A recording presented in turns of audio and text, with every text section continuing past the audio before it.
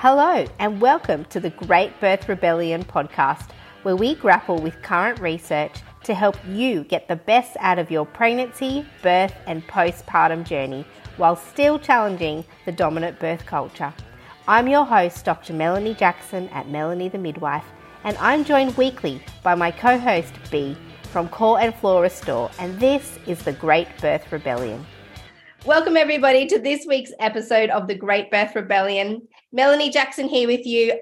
B is still on holidays, so she's not here with me, but I have a very special guest, Dr. Stuart Fishbane, who's joined me today from the US. Thankfully, it's his 6:30 p.m. and my 10:30 a.m., and it took me a long time to work out the time zones, and he was very patient with me in doing that, so I appreciate that.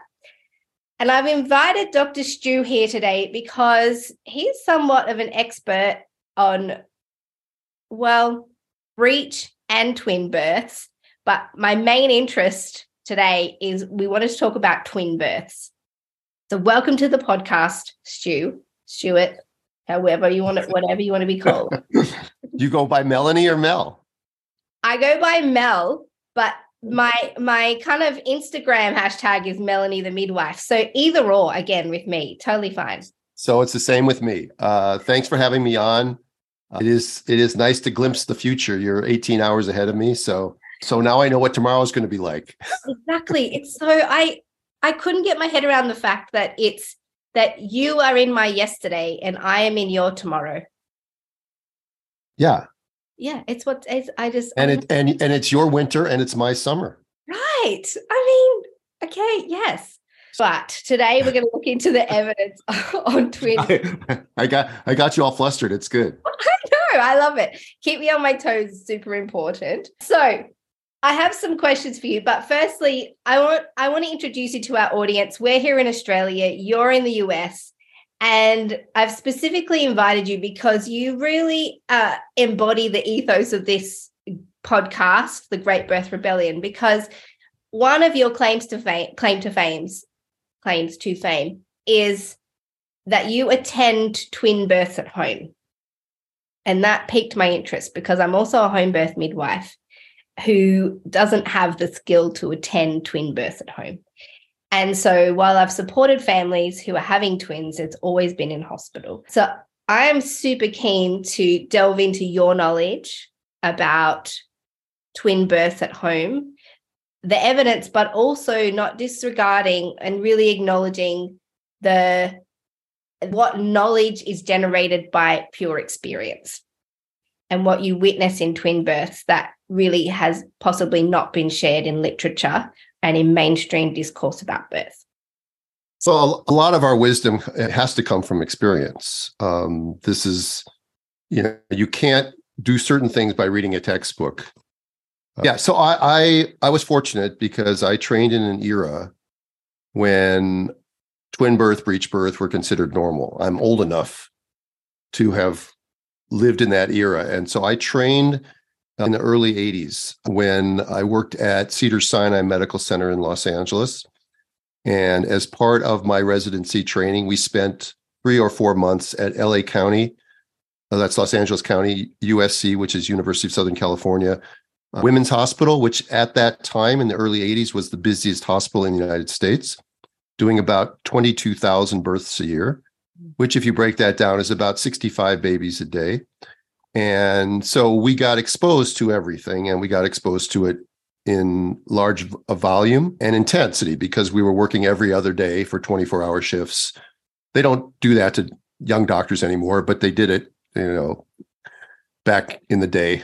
I sound like my father sometimes when I talk about, my father used to walk uphill 12 miles to school in the snow barefoot both ways. So that's a story that he used to tell. So I sound a little bit like that, but that's the way training was in those days. You can't get that training anymore.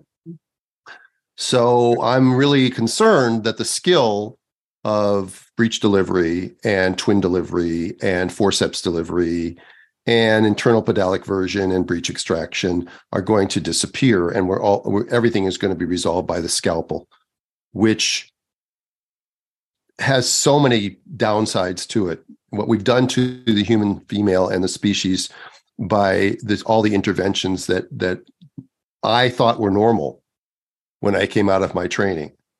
I mean, I came out of my training like any other young doctor comes out of the training. I think I know everything about obstetrical care, and maybe I did, but only about 10 or 15% of women needed obstetrical care.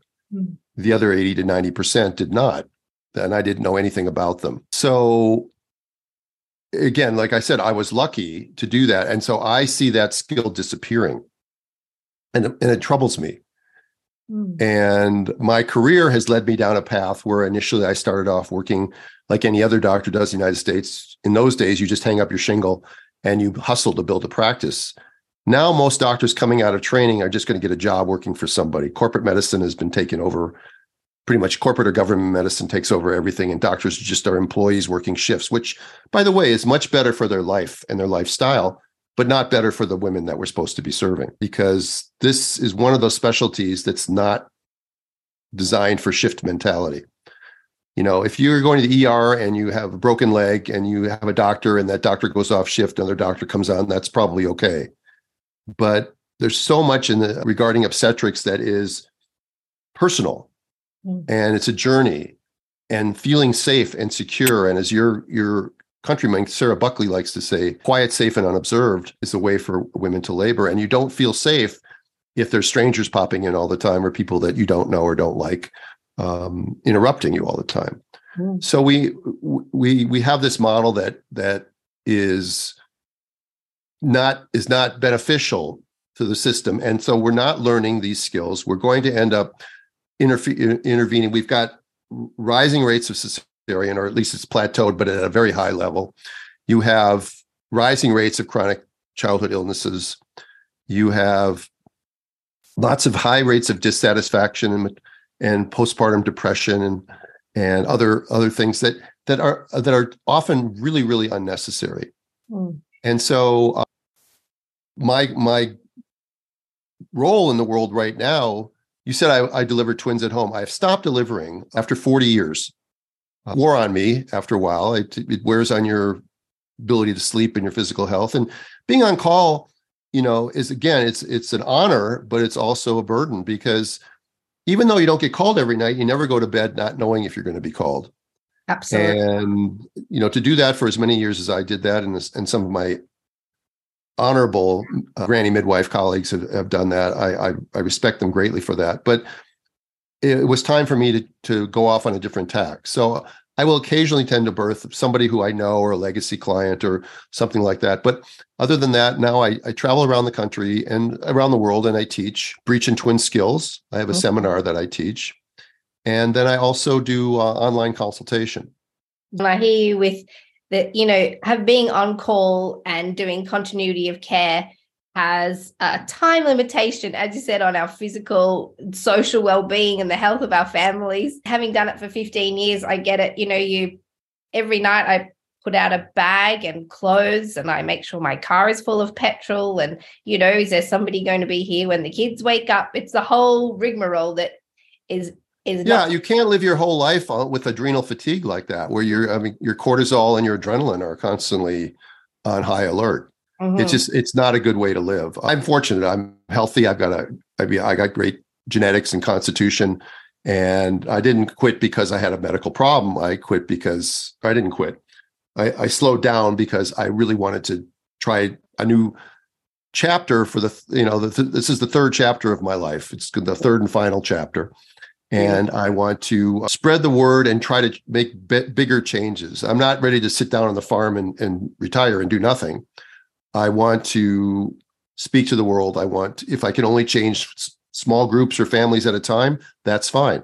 Yeah. Because every act has a ripple effect downstream that's going to change the course of that family or that group of midwives or birth workers. And that's what I want to do. I sometimes feel sad and depressed a little bit about what's happened in my profession and my colleagues who are stuck in what I call the hamster wheel of medicalized birth, and never look outside the wheel to see that what they're doing isn't doing well, and yet they continue to do it. And not only do they continue to do it, but then they ridicule people who do something different. And for that, for today's discussion, we can apply that to twins. And what it shows is what can be done with confident women and a skilled practitioner in any setting where twins are not treated as, danger from the moment they're discovered, and fear, because fear is what motivates everybody. It's used as a manipulative tool, and the medical model is drenched in it. Mm-hmm. And from the very first thing that happens when you go to see your OB for your first appointment is that you have what's called a problem list. Mm-hmm. And a really good example of how the medical model thinks is a story that happened to me a few years back. After all these years of taking a history on a new consult, women would come in and you take a history, you ask them what their chief complaint is, and you ask them about the symptoms of that. And then you go through past medical history and past surgical history and family history and review of systems. And sort of in general, that's how you take a history. And so when I got to past medical history, as I'd done it thousands of times before, I asked this woman, do you have any other medical problems? Which is something that we ask every person that comes in. And she looked at me, and for the first time in my career, she said to me, what's the first one? And I realized that even me, after almost 8 or 9 years of doing home birthing and practicing for 30, 35, 38 years, was still considering pregnancy to be the first medical problem. Mm-hmm. It was ingrained inside of me. It's not anymore because she woke me up and I just, boom, it was like a light bulb went off. And I realized that, yeah, you don't have a problem until you do. I mean, some pregnancies will become a problem, but pregnancy in and of itself is not a problem. Yet the medical model is constantly looking for problems. Mm-hmm. And they'll tell you things that don't even matter, like, oh, you're over 35, or oh, your hips are small, oh, your husband's too tall, oh, your last pregnancy, your baby was only 6 pounds, so we have to watch your baby growth. I mean, they're just vomiting seeds of doubt upon you. And some of them are going to stick, and they're going to make, and I don't know about your country as much as mine, but I know that most women in my country have have dread and fear when it comes to pregnancy. Not our clients, because it takes special people to decide to do home birthing and have twins or breeches or whatever at home. Most women could never do that. My own family members who have babies, I just became a grandpa last week. Oh, congratulations. For the first time. Thanks. It was great. But I was, my son was texting me like, oh, now they're checking her again and she's 2 centimeters, and oh, they're checking her again and she's 3 centimeters. And then she says, now she's 5 centimeters. Now she's 7 centimeters. And I'm saying to myself, why do I need to know this? Why do they need to know? Yes. How many vag exams are they going to do? She's a multiparous woman. So she didn't need any of this, but they didn't, she had an IV, she couldn't eat. When she was complete and felt like pushing came really quickly, as sometimes it does, the doctor wasn't there yet. They told her to not push. Okay. And I'm hearing the story. I'm not saying anything because it's not my place. People think that because I do what I do, that all my family members would want me at their birth. It's like, no, that's not the way it works in my family. So, and so that's a sense of me. And why don't we take it to where you want to go? Yeah. Because I could really ramble for the entire hour. I love talking about birth. I am a birth junkie. I was lucky. I fell into something that I really love to do. And I found a way to make myself love it. Because I know that most of my OB colleagues, from talking to them, they're not thrilled about being on call. They don't really want to get up at night and come in. They're a little nervous when they have someone in labor. That's no way to live. No. Not a good way to live. Well, I'm curious to know, I had a look at your profile online, and you, in 2016, you won an award for being the most audacious. Yeah, it's right over there. I love it. It's like Ina May Gaskin won an award for in the Countercultural Hall of Fame. And I was like, those are the type of awards I'd love to win, that most audacious practitioner award. I just think, what was the tipping point? Training in the way that you did under an obstetric model in that philosophical framework, what moved you into believing that doing twin and breeches and all these births at home was a good and reasonable idea. I'm saying this tongue in cheek, but how do you go from that to a complete flip in philosophy and understanding of birth? Yeah, I mean, some people, a lot of my midwife friends will have an epiphany. They'll have an event in their life. They'll watch their sister being born or whatever, and they say, I want to be a midwife. Well, that wasn't the case for me. For me, it was a very slow transition. As I said, I went to a standard residency program, which was very medicalized, and I came out knowing a lot about problems, but nothing about normal. Mm-hmm. So I came out very medicalized. I was the guy fully dressed in a hazmat suit, having you in lithotomy position, telling you to blow. Okay. Well, so that I could get you the drapes on your legs to cover you with the blue drapes.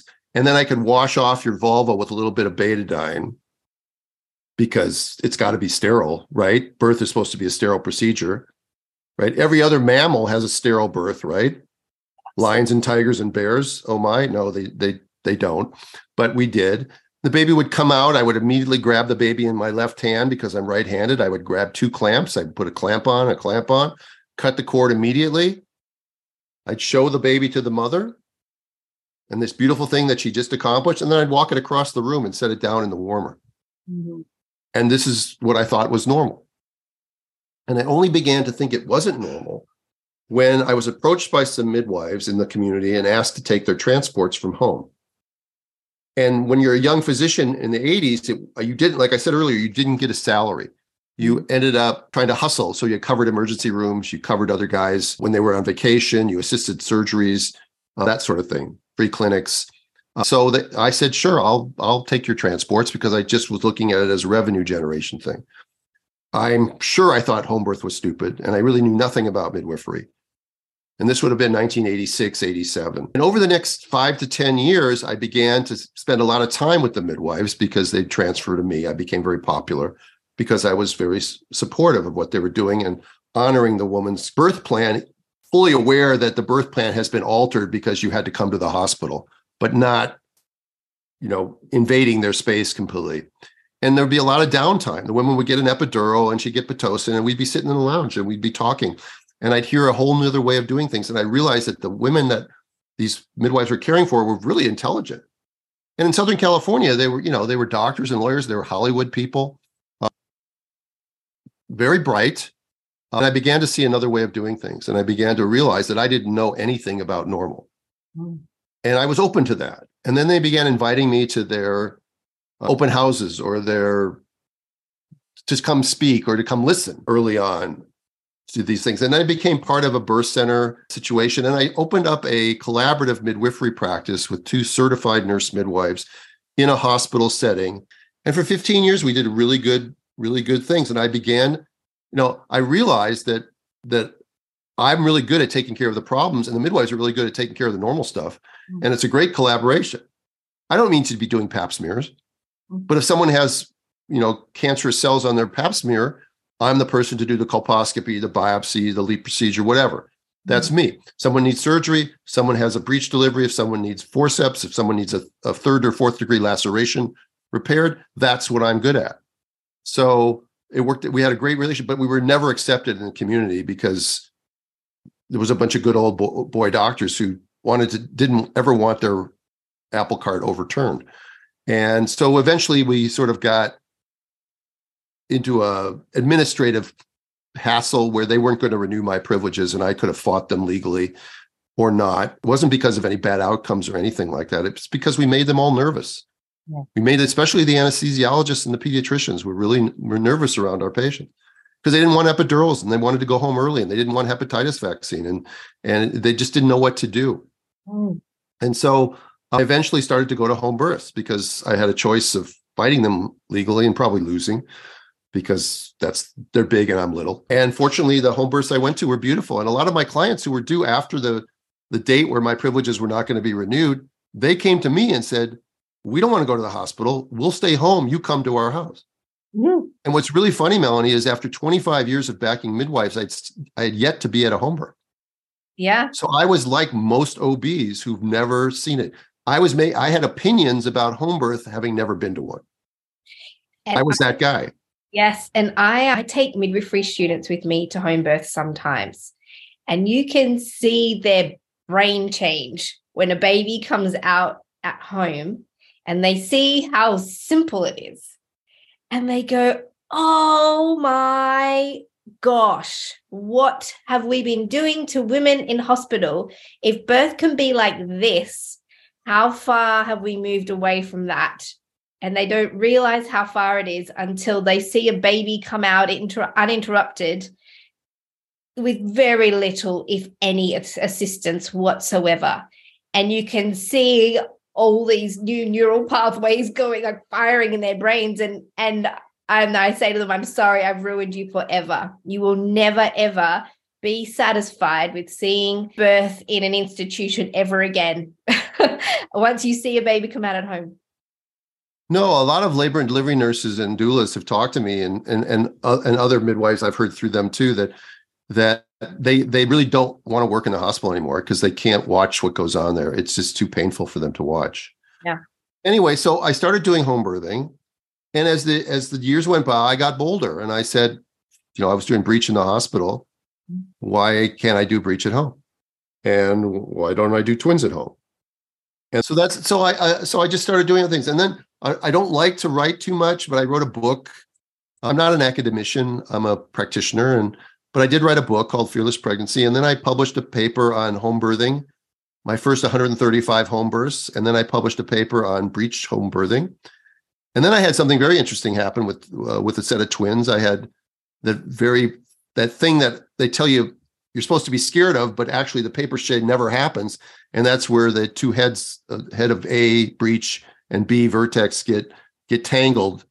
I call it head entanglement. It's not like locked heads or something like that. And I was able to solve the problem right then and there because of my breech experience and my knowledge of the spatial relationships of what's going on inside, and putting my hand up and pushing one head out of the way and getting the other head to come down. So I published a paper on that, a case report. And then now I have this new paper coming out, and it's on twin home birthing. Amazing. And when people say things like twin home birthing is dangerous, that's what's called opinion, because there is no data, because no one's ever done any data on twin home birthing. So all they're doing is they're projecting their own anxieties and fear about twin hospital birthing on home birthing. And how can you do that at home? Because what if something happens, or what if something goes wrong? And not realizing that most of the things that go wrong in the hospital are iatrogenic. Mm-hmm. Yeah, they're caused by the way the hospital manages the patient in the first place. Mm-hmm. The immobilizing, the starving, the interrupting, the anesthetizing, the hyperstimulating, babies not tolerating labor. Thank God that we had an operating room. What would you have done if this had happened at home? None of those things would have happened at home. Mm-hmm. And with twin birthing, it's the same thing. It's just a baby followed by another baby. I love that. It's just if you properly select your clients appropriately. I mean, not everybody with twins should be having vaginal births or home births, mm-hmm. but many, many women with twins could. If there was a practitioner that's skilled available to assist them. Yes. And this is where I want to go next, because the reality in the system, and I feel like Australia is tracking quite similarly to the trends in America. But essentially, if you have a twin pregnancy, you're in a high-risk clinic with obstetric care, you're most likely to end up with a cesarean section. If you do opt for a vaginal birth option, you'll be encouraged to have an epidural. And it's an incredibly medicalized approach to birth because there's two babies. And so that's the reality. The reality is in Australia, and I imagine in America, Same thing. Yeah, if you've got twins, the most likelihood of what's going to happen to you is highly medicalized management, lots of ultrasound, and a cesarean section birth with your babies being separate from you afterwards. Right. You're going to be receiving signals of anxiety and fear the entire pregnancy from your doctor, the nurses in your doctor's office, from the maternal fetal medicine specialist that they'll send you to. Not always. Again, when we discuss things, we're talking in general. There's always exceptions. There's beautiful maternal fetal medicine specialists, and there's really bad midwives, and it works both ways. But for the most part, you're setting somebody up for being anxious the entire pregnancy. Now, not only is that bad for your developing baby to be soaked in those maternal hormones all the time, but it's also detrimental to the pregnancy and labor, because mammals that are anxious or in fear will not go into labor, or it'll be dysfunctional. And that's a survival mechanism. This is nature's way of protecting the future generations. And only when it's safe does it make sense for nature to allow these things to proceed normally.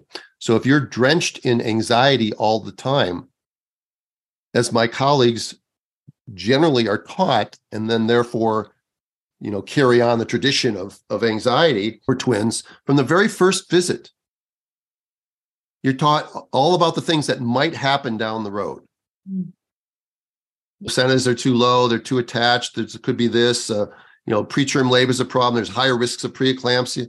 Yeah, that's true, but what is the actual risk, and how do we prevent that? In the medical model, they don't. They watch for things and then they try to fix them once they happen. In the midwifery model, you're going to eat more protein, you're going to get some help at home, you're going to take good care of yourself, you're going to exercise. I have people who have twins or something, and their doctor tells them, well, you can't pick up your 2-year-old anymore.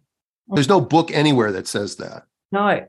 And so I'm curious, how do you, and this is where I'd love to dive into your information, because there's lots of different types of twins, but is there criteria, evidence-based or not, for selecting which twins would be best suited to vaginal birth and which might benefit from being born by cesarean section?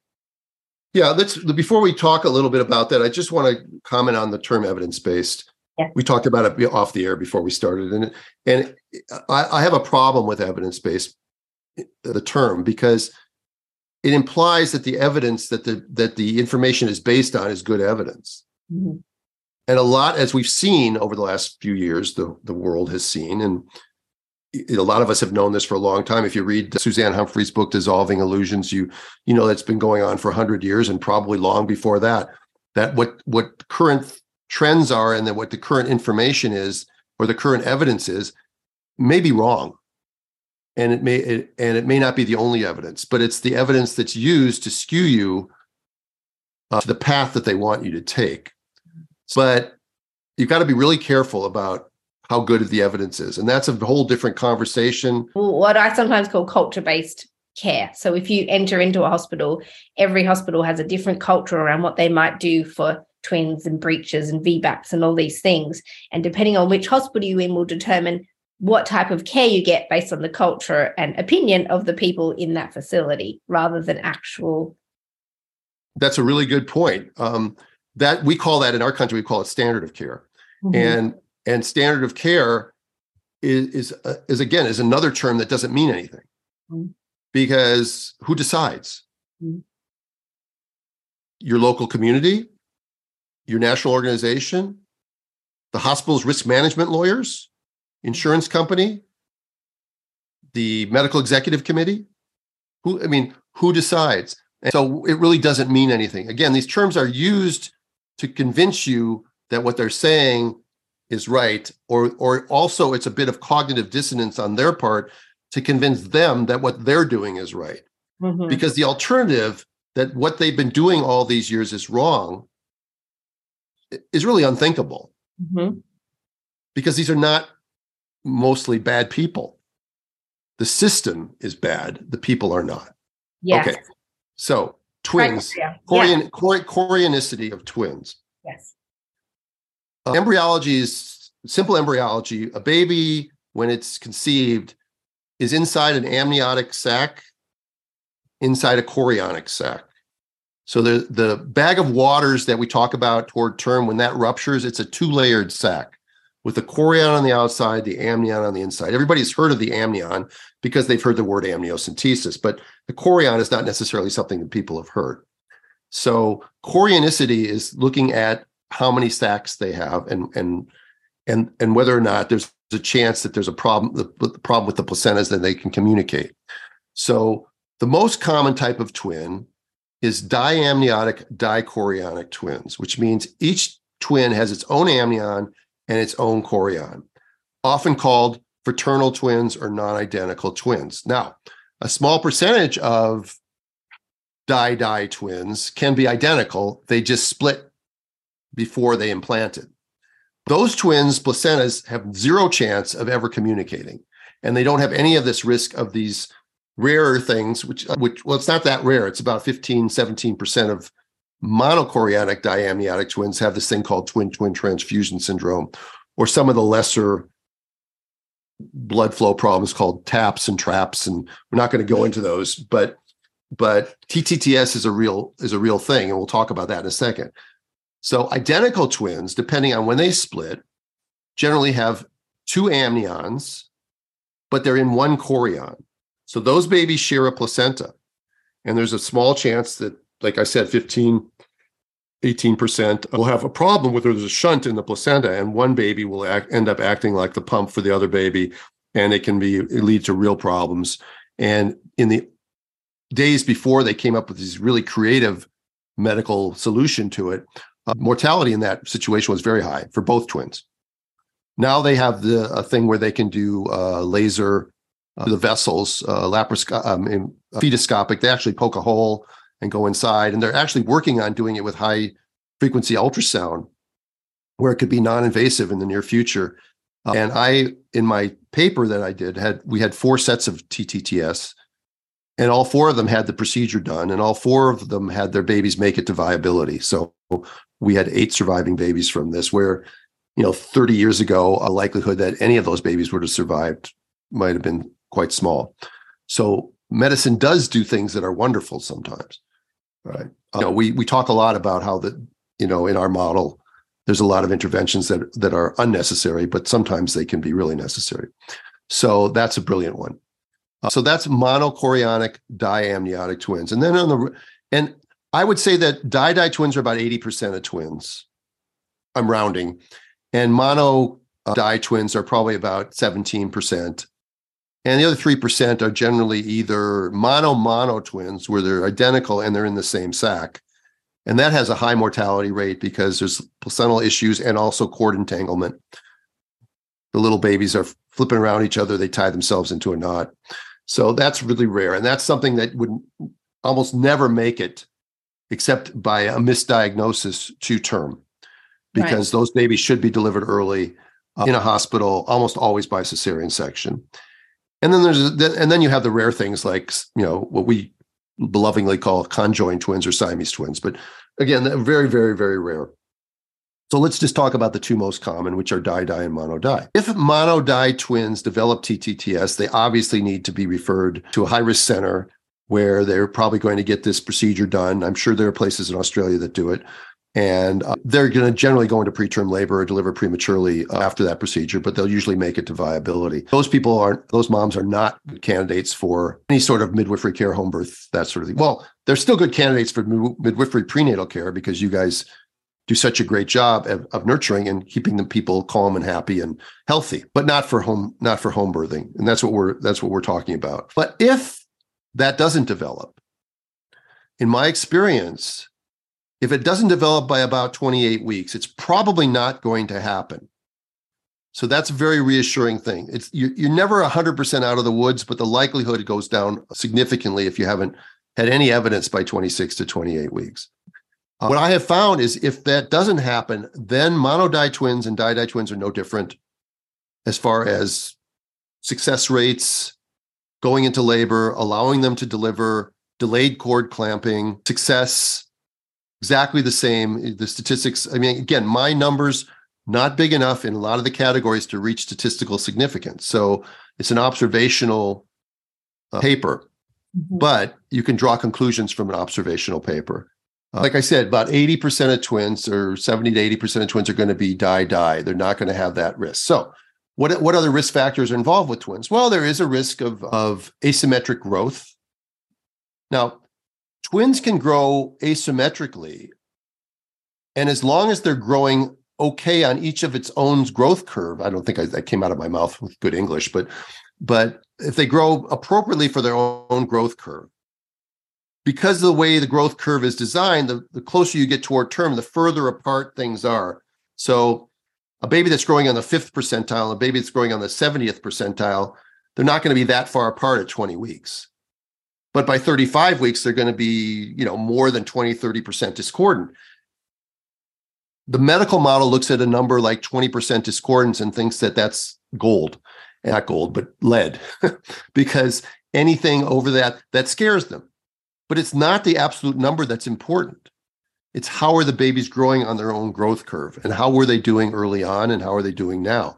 And you're more likely to find a baby, partly because there's 2 babies in there, where you see intrauterine growth restriction, true intrauterine growth restriction, not mislabeling of intrauterine growth restriction. Another thing that's important to note is that a lot of measurements that are done on twins use singleton graphs and charts. The Hadlock graph, which is the graph they use, is not really designed for twins. So they'll say, oh, your baby's only in the 7th percentile. Well, that's probably fine for twins, because twins generally overall are slightly smaller. I can tell you that my average breech baby was between 31 and 3,200 grams at term, and my average twin baby was about 2,800 grams at term. And my average twins went to 39 weeks with a range of 35 to 42 weeks. So we did not induce our twins simply because they had twins. Yes. We looked at each individual woman clinically, and if she had an indication that she needed to be delivered early, then we would transfer their care and deliver them early. But otherwise, we let them go to whenever they went into labor, because we felt that was best. And the average was 39 weeks. So think about that. If we have some women that went into labor at 35 and a half, 36 weeks, we had to have some that went to 41 and 42.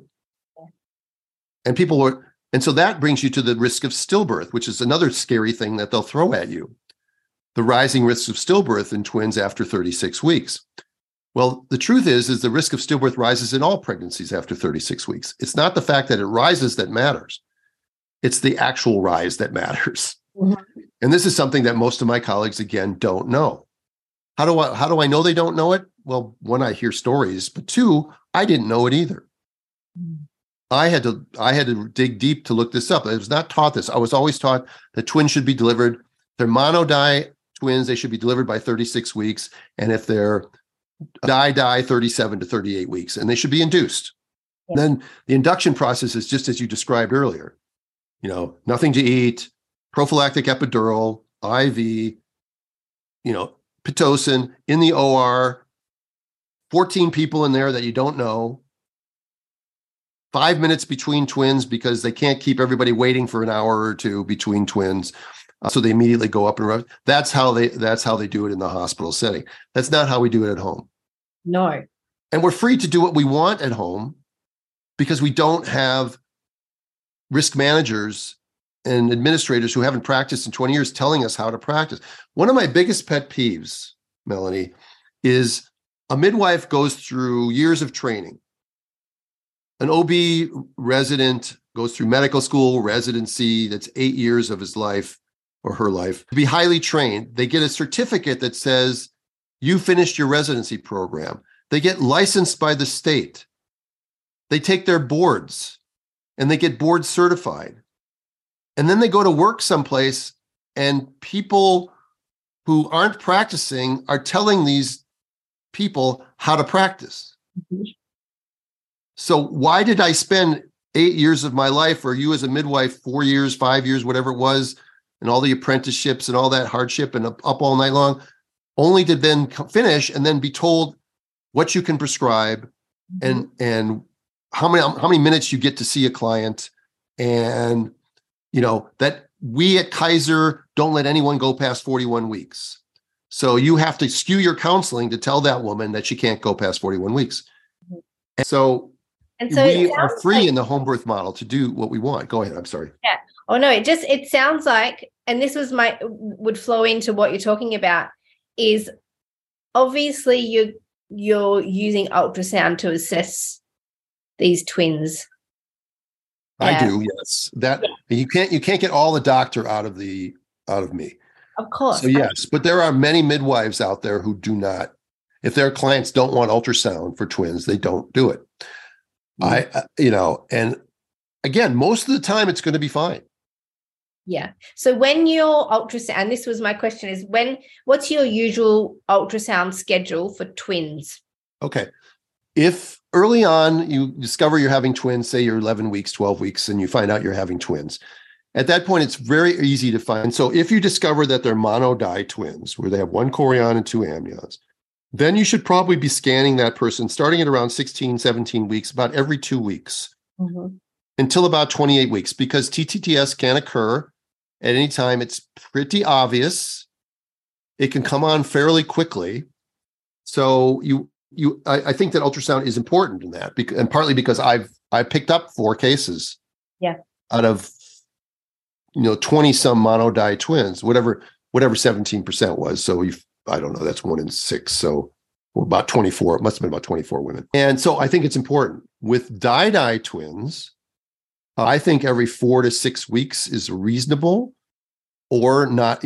I again, because I still have a medical side to me, I kind of like clients to have a 20-week scan. I like to know that the twins are growing well. I like to know that there's no anomalies. I like to know where the placentas are. I like to know that there's no. With twins, you're more often to see weird cord insertions. Now, again, this is another fear-based thing. If you find a velamentous cord insertion, where the cord inserts off the placenta and the vessels splay out a little bit, you're gonna make the woman nervous. You're gonna tell her all about these. But most velamentous insertions are found when? After birth. After birth. Oh, the placenta comes out and everybody goes, "Oh, wow, look at that." Yeah. Okay. So it doesn't mean anything.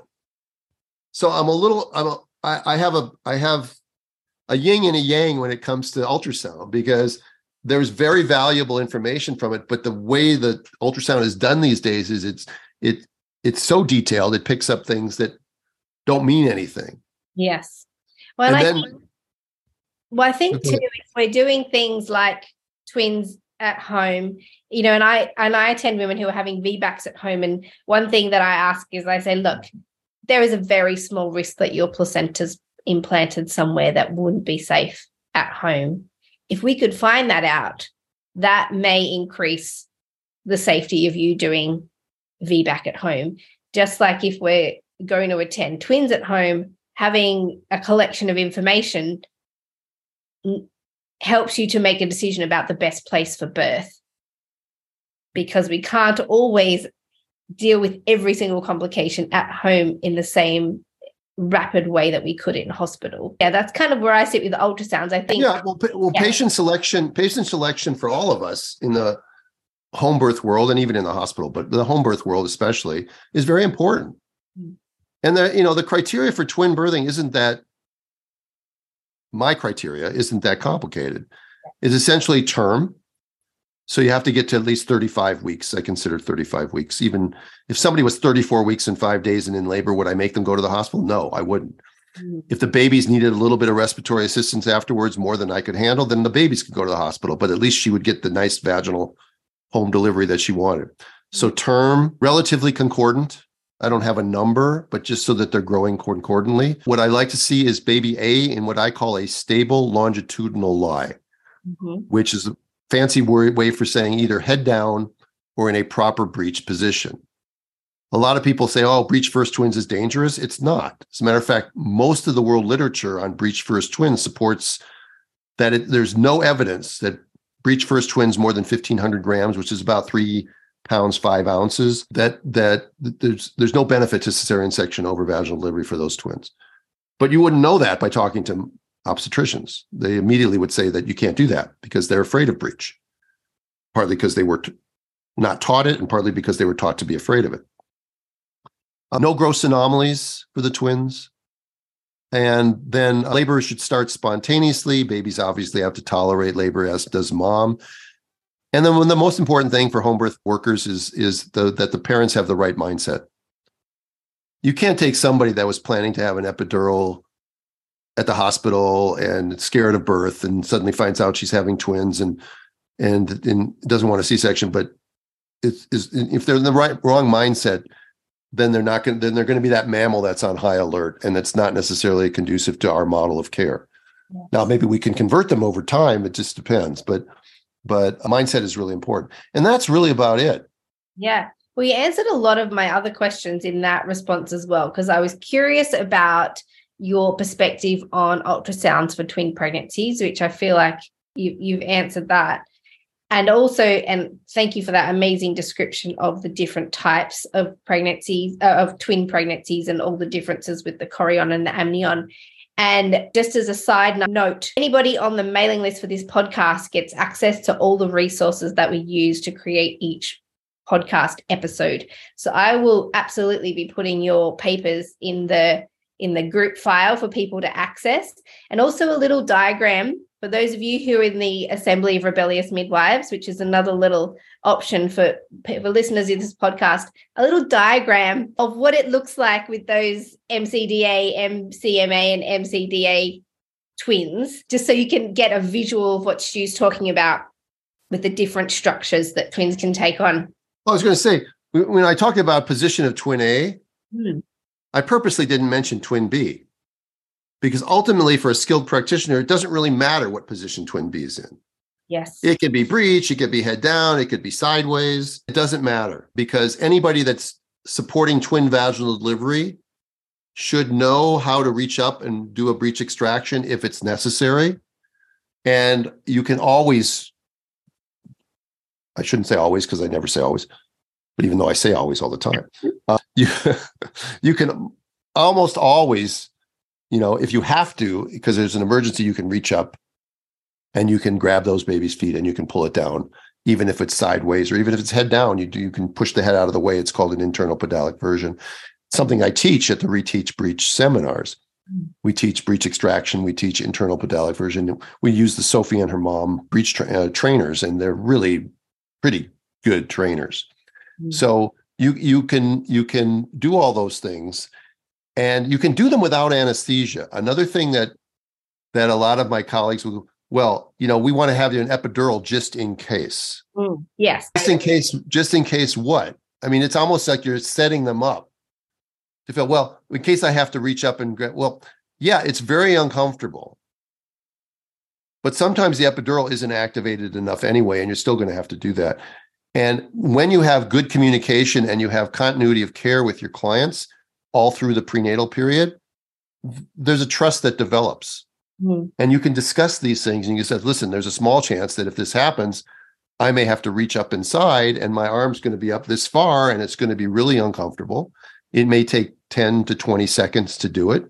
And I'm going to, and we'll talk about, focusing on your partner or whatever, but, we'll have to do this, and if people can't handle that sort of thing, then they're probably not a good candidate to stay home.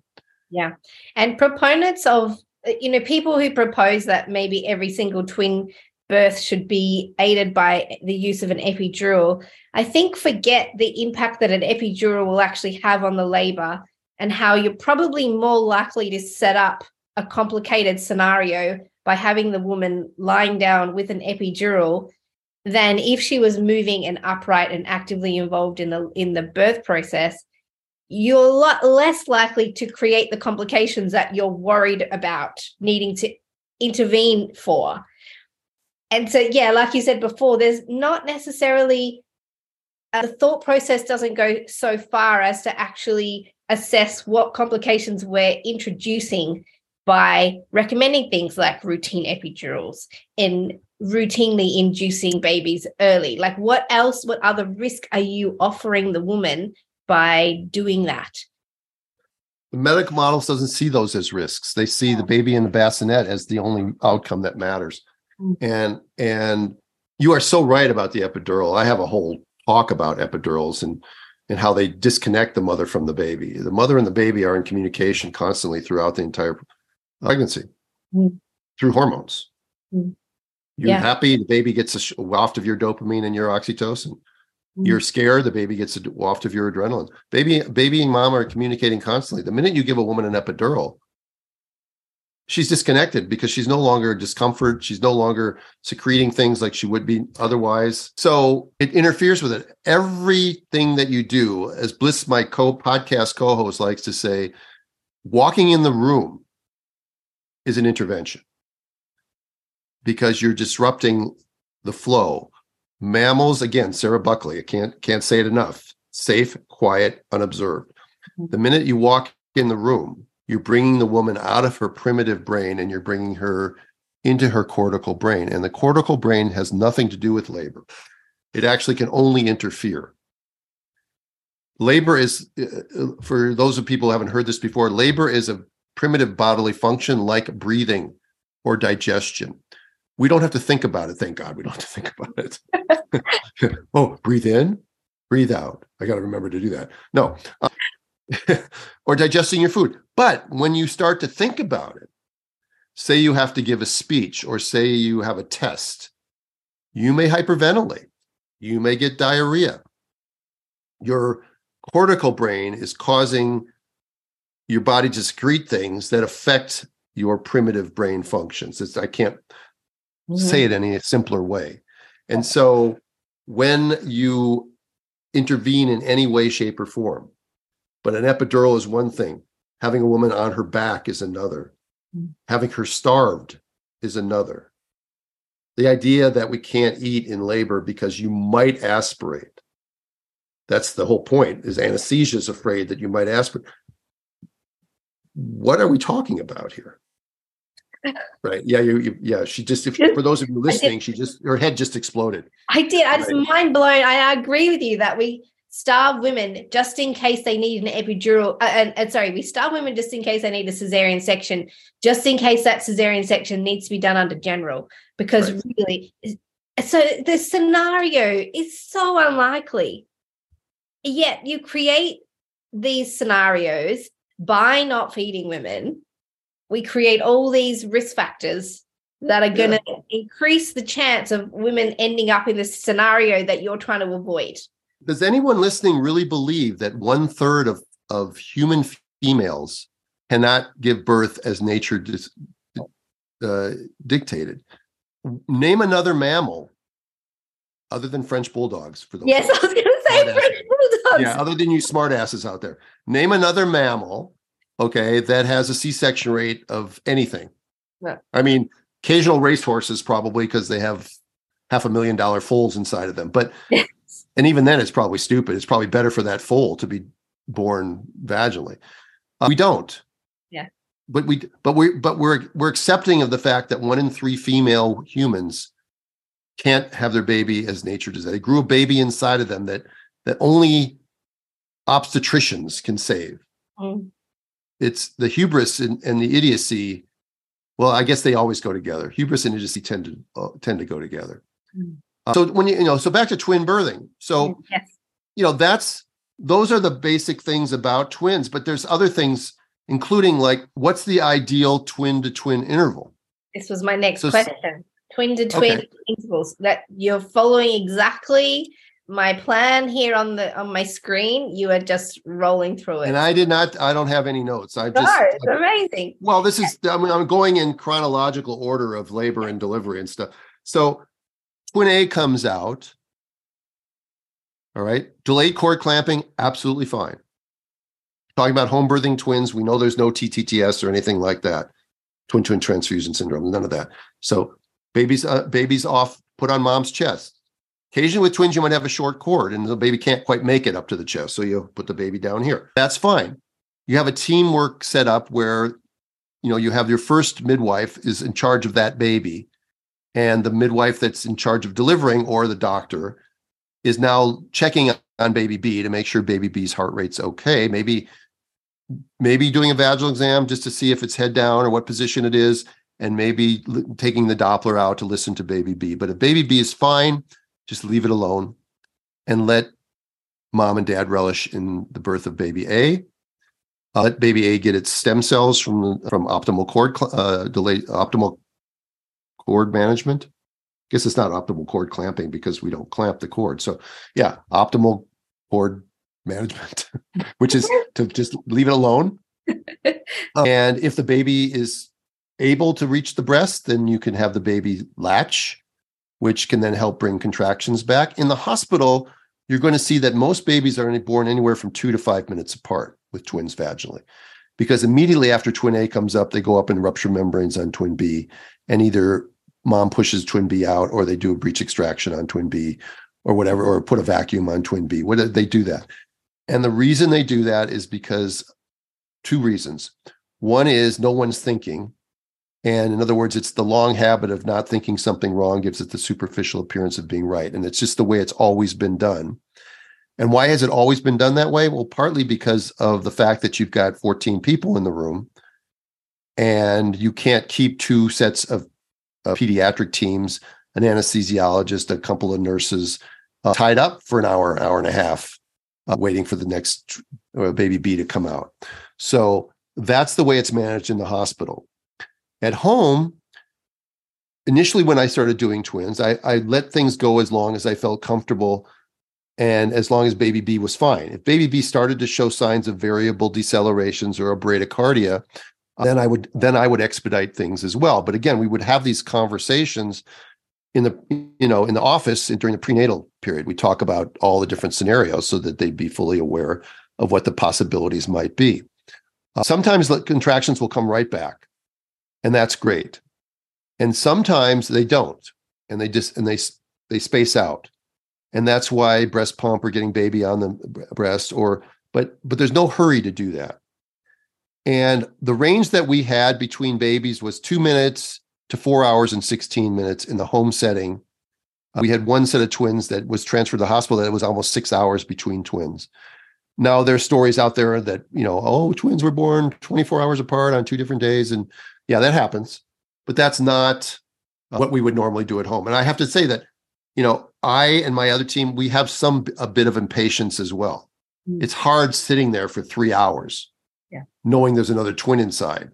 So, and what I have found and what the literature supports is one thing. The literature says that the longer the interval goes between A and B, the lower the pH of baby B will be. And a lower pH is translated into probably lower APGAR score at 1 minute at least, and possibly a needing of respiratory assistance. Mm-hmm. So that's pretty universal in the literature. That's not necessarily a reason to intervene right away. What I've also found in my own experience is that women who have a blood loss of over 1,500 cc's have an average twin-to-twin interval of 58 minutes. So for people in Australia, 15,000 cc's is 1.5 liters. No, 1,500 cc's. 1,500. 1.5 liters. 1.5 liters. Yeah. Same as you. Yeah, we do the same. We use cc's in America too. So, and women that had less than 1,000 cc's, I believe, the average interval was 24 minutes. And is that because the baby A's placenta has started coming away and being born? I think the uterus just is. I'll talk about the third stage in a second, but no, I think that I just think that the uterus is just is extended for a longer period of time. And remember that the placenta, you've got 2 placentas on the uterus, and you've got 2 placental beds. So blood losses. It's just one of those things that I didn't expect, but we just observed. Now, again, it doesn't reach statistical significance, so I can't draw a scientific conclusion. But what I did after the first 5 or 6 years of doing twins was I started to tell my twin clients that if 30 to 45 minutes goes by and nothing is happening, then I think we need to consider stepping in and maybe rupturing membranes and getting things moving. Some women would say, sure. Other women would say, no. And we did what they wanted. But I think it's important to understand that the longer you go, all right, nature has a reason for that. And sometimes it's good, but it can lead to problems. So the question is, how often does it lead to problems? It's not rare, but those are nothing, but a postpartum hemorrhage is nothing that we can't handle at home. We're equipped for that. So it's just a individual thing. Now, a lot of midwives are probably a little bit more hands-off than me. I've got a lot of midwife in me, but I can't get all the physician and obstetrician out of me. So yeah, so that's the thing. But I've waited as long as 4 hours and 16 minutes between twins. And of course, what happened to that woman? She had a postpartum hemorrhage. So, but I'm not saying that that's because of that, because we've had some postpartum hemorrhages when there's been 10 minutes between it, but just the trend is such that that's the case. So that's just an important thing to note. And since that's one of the rare things that we as physicians can somewhat control,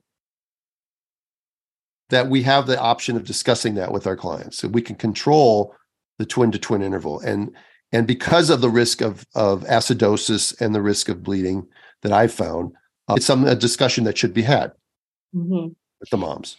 Yeah. And so for women who are listening and wondering what this twin to twin interval is if you do go to the hospital for your birth, here in Australia, I've seen in the hospital that I usually transfer to, they say no more than half an hour. That's good, because in the United States, we rarely see half an hour. Yeah. And so what we're talking about is the time between the birth of the first baby and second baby is often sped up in hospital. And Stu's talking about the difference in how that would be managed at home versus in hospital, which is very hands-on. We tend to leave baby B alone as long as baby B is fine. And we'll listen to baby B every few minutes initially. We try not to disturb the beautiful time with baby A. But part of me believes that baby B starts to sometimes develop D cells. And I know that this doesn't make any sense simply because it's missing its twin. Oh, it's just sad. It's suddenly like, where did he go? Yeah. Oh, I think that's completely possible. Yeah.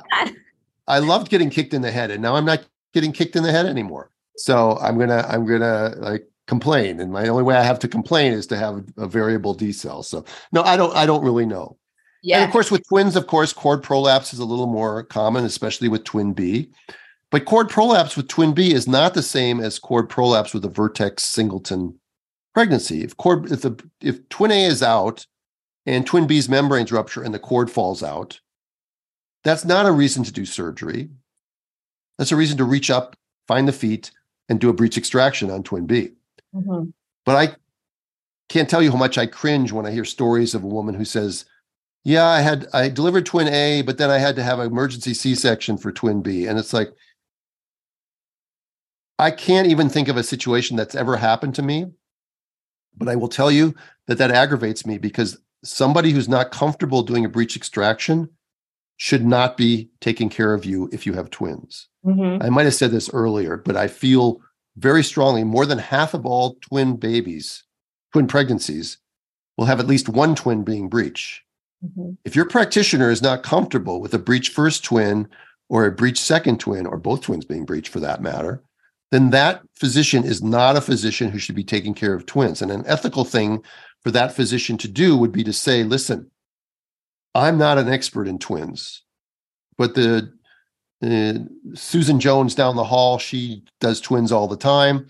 You should go have a conversation with her, and maybe she should be better. But doctors have an ego, and doctors don't want to do that. And doctors figure they can coerce people into a C-section anyway. So that's what they do. But the idea that you have one vaginal delivery and then you end up with a cesarean for baby B should never happen. People say, well, the cervix can close down a little bit. No, it doesn't. Even if it closes down to 7 or 8 centimeters, if you reach up, that cervix is really floppy. And you're not going to have that problem. We're not talking about preemies here. We're talking about all term pregnancies. We're not talking about all twins. We're talking about the ones that we properly selected that we talked about earlier.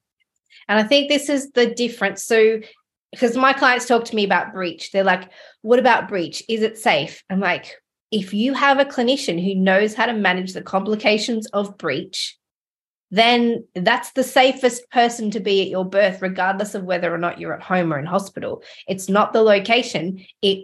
I've seen 3 breech births total because they accidentally came out bum first and they thankfully needed no assistance. But I'm very clear with my clients that I'm not of an era where we've been taught to be confident in breech vaginal births or been taught in a way that encourages us as midwives to attend breech births. So I'm not, although I believe in the capacity of women to give birth to breech babies and that I believe that they will come out and it's not an increased danger, your safety is linked to the experience of your clinician, which it sounds like that's the same situation as twins. Well, yeah. And let's talk briefly about this because it's very simple math. There is a slight increased risk to a baby being born breech of an injury.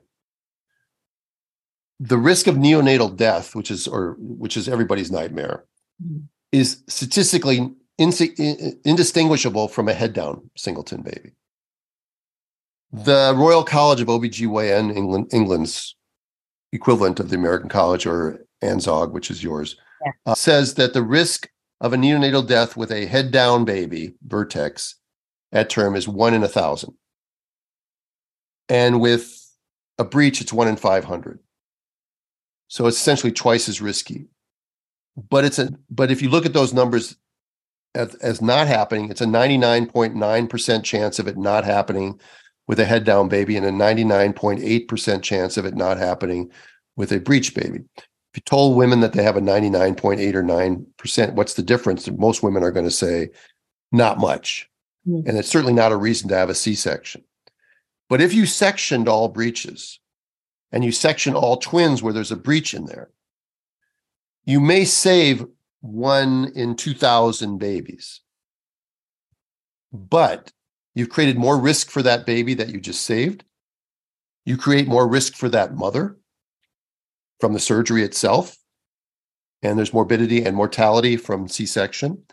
And if that woman ever wants more children, all you've done is push the risk downstream. And now you put all her future children at more risk because you were afraid to do a breech delivery or to tell a woman, I'm not comfortable with breech, but there's somebody down the hall that is comfortable with breech. You should go have a consult with that person. And one of the questions that's really interesting when you find out you have twins or breech, and I do a consult on these women, this is another epiphany for me, was 100% of the time when I asked this question, I got the same answer. And that was, your primip, you got a breech, or your primate, you got twins, your doctor's recommending a C-section. Did your doctor ever ask you if you want more children? And the answer is universally no. The doctor never even brought it up. Because again, it's the live baby in the bassinet in this pregnancy thing that's all that matters. I don't mean that in a callous way. I just mean that that's the way it works. And they're not thinking about your future babies. But the ideal situation is to avoid that first cesarean section. And whether that's for a singleton breech or twins with a breech baby or two. Skilled practitioner is what we need. And the shame in my profession is that the torchbearers of my profession, the academics who run the residency programs, are not teaching this core skill that makes my profession unique. And the true torchbearers of it are the midwives who seek this out. Yeah. So much nuance to consider when we consider the impact of interventions versus leaving things alone. And the beauty of our model of care is that we have time to think about these sort of things. Yeah. Can you briefly talk us through as well placental birth for twins? Yeah. So I always thought that placentas of twins don't come out until after the second baby comes out. Until it happened to me once where twin A came out, and then there was this huge gush of blood, and I examined a woman and I only felt placenta, and I said, well, she can't have a placenta previa because baby just came out. And I realized it was baby A's placenta that came out separately. And then baby B came out. Baby B got in trouble at that point, so we hustled baby B out too. But generally what happens is twin A comes out. Whenever twin B comes out, delayed cord clamping on twin B. Eventually, mom will have the gush of blood or that cramping that placental separation cramping that they get. And the placenta will generally just come out on its own. You need to be prepared to do a placental manual extraction of the placenta.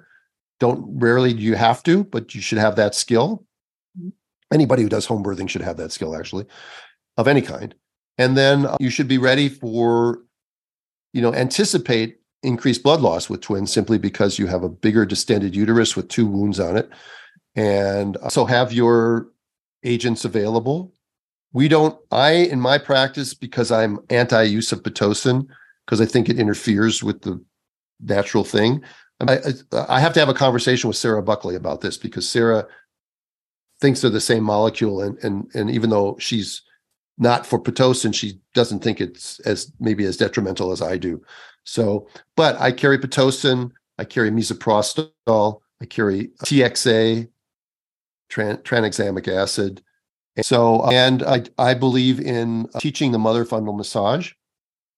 I do believe in shortly after birth, within the first 5 minutes, doing one bimanual exam. I know that a lot of my midwife colleagues are going to cringe when I say that, but a lot of times what happens is you find that there's 500 cc's of clot in the lower uterine segment, and if you don't get that out of there, then a lot of blood builds up inside the uterus, and then you get a uterus that becomes floppy, and then you end up chasing your tail and trying to get ahead of the hemorrhage. So, fundal massage is annoying. That's why I try to teach the mom to do it herself. I say, if you do it, we don't have to. And I did not ever have to transfer a single one for postpartum hemorrhage.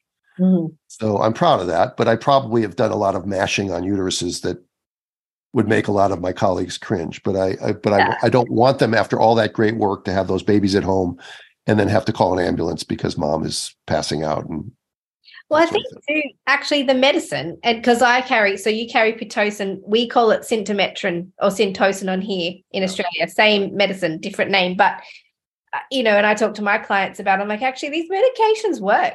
If you're having a bleed, they actually work. And that's probably why transfer for postpartum hemorrhage is so rare. Yeah, we carry that. And I never, when I go to a birth, I have a team that consists of me for twins and two other licensed midwives. I like to have, just because on the small chance that you have a mother who's bleeding and 2 babies that need attention, you need 3 trained personnel there. Could you do it with 2? Yeah, you could probably do it with 2. But I never wanted to spare. I wanted to pay people, a fair wage to come and be there for those twins. So me, 2 midwives. Usually we had a midwife student and a doula, and that was our team. And we wouldn't do drills, but we would talk about who's going to take care of baby A, who's going to take care of baby B, what's my responsibility as the catching physician. If it's a midwife's client and I'm there because California law says I have to be there, then the midwife can catch both babies, and I'll be the midwife, and I'll just keep an eye on baby A or something like that. I can do that too. Yeah. So, but we have assigned roles, and it's just, it goes very smoothly, and it's, nothing's more beautiful, by the way, than after that happens and the twins are out, and everybody's seen the Instagram photos of the parents with their twins, and it's amazing because you compare that to the experiences of a hospital birth with twins, and they really are, it's night and day. It's just completely different. That's right. Yeah. And just on a final point to mention, if you're listening here in Australia, we've had situations where home birth midwives have been reported and deregistered for things like attending twin births. So there, you'd have to really check out your legal structures in your country around, and your registration bodies around what you're allowed for registered practitioners in terms of attending twin births. This is a golden situation that you've got where you're actually allowed to attend twin births at home. Well, they are only allowed because I'm there. Correct. Yes. Right. For us in Australia, it would be such a head turner to know that an obstetrician is coming out to home births with midwives to help facilitate twin births. Like it's unheard of. So hearing your story just shows people what's possible, that we don't have to be confined to the current discourse that medicine is offering us about twins is that just because they say it's true, because they're in a position of authority, it doesn't mean that it necessarily is, and that there's a whole world of knowledge around twins that is unacceptable to the authoritative paradigm, but that still sits within what's true. Oh, it's quite a reasonable option, and it's been known for a really long time. It's not for everybody. It's as my friend Kimberly likes to say in the Breech documentary, home birth, breech birth may not be for everybody, but informed decision-making is. But you can't make informed decision-making when you're given skewed information. And I feel for my colleagues. I mean, if my colleagues love going to the hospital every day and doing that every day and not realizing what they're doing is got a lot of detriment to it, blissful ignorance, I guess we could call it, then I won't, far be it from me to disrupt that. But if any OBs are listening to this whatsoever, think about breaking away, thinking about doing something that's really necessary that you were trained to do if you got the training. If you didn't get the training, go out and get the training. Where do you go? Take some courses. If you have to, you could go you have Andrew Bissets in Sydney. He's a skilled practitioner. You have Frank Lewin in Germany, Anke Ritter in Germany. You have people where you could go where they're training institutions. Just think what we could do and to restore this honorable and necessary skill that women deserve. Absolutely. And was always safe until cognitive dissonance and confirmation bias came into play, and a paper that was an outlier compared to all the other papers on breech that showed there was very little difference between breech vaginal and breech by cesarean, except for the term breech trial, which came out. And that was the one they picked they choose to follow because it met the model by which they wanted to practice, which was get in at 7:30 in the morning on a Tuesday and out by 8:20. And just do a C-section and go on to the next task. Yeah. And they've lost their humanity. They've lost the mission that we should all be on, which is to give babies and mothers the best start possible. And it isn't a medicalized, impersonalized birth. And twins are no different. I love it. I mean, but this success rate in just my home birth practice, again, 98% for multips. It's incredible. 67% for primips, 74% overall, but 67% at home. Mm-hmm. For twins. For twins for primips. Yes. So even though that's not great, it's still 2 out of 3. Almost all those women would have had a C-section in the hospital setting. Yeah, that's what I was just thinking. I was like, well, but it's 70% better than what's happening in a hospital setting. Yeah, we had a C-section rate of 8.3%. And just think about this. 44% of our moms had at least one baby breech. Mm-hmm. In almost every practice in the United States or in your country, all those moms, now they're not 44, but 44%. So the C-section rate would have been at least 44% just on those moms. If everyone else delivered vaginally, and we had an 8% C-section rate overall.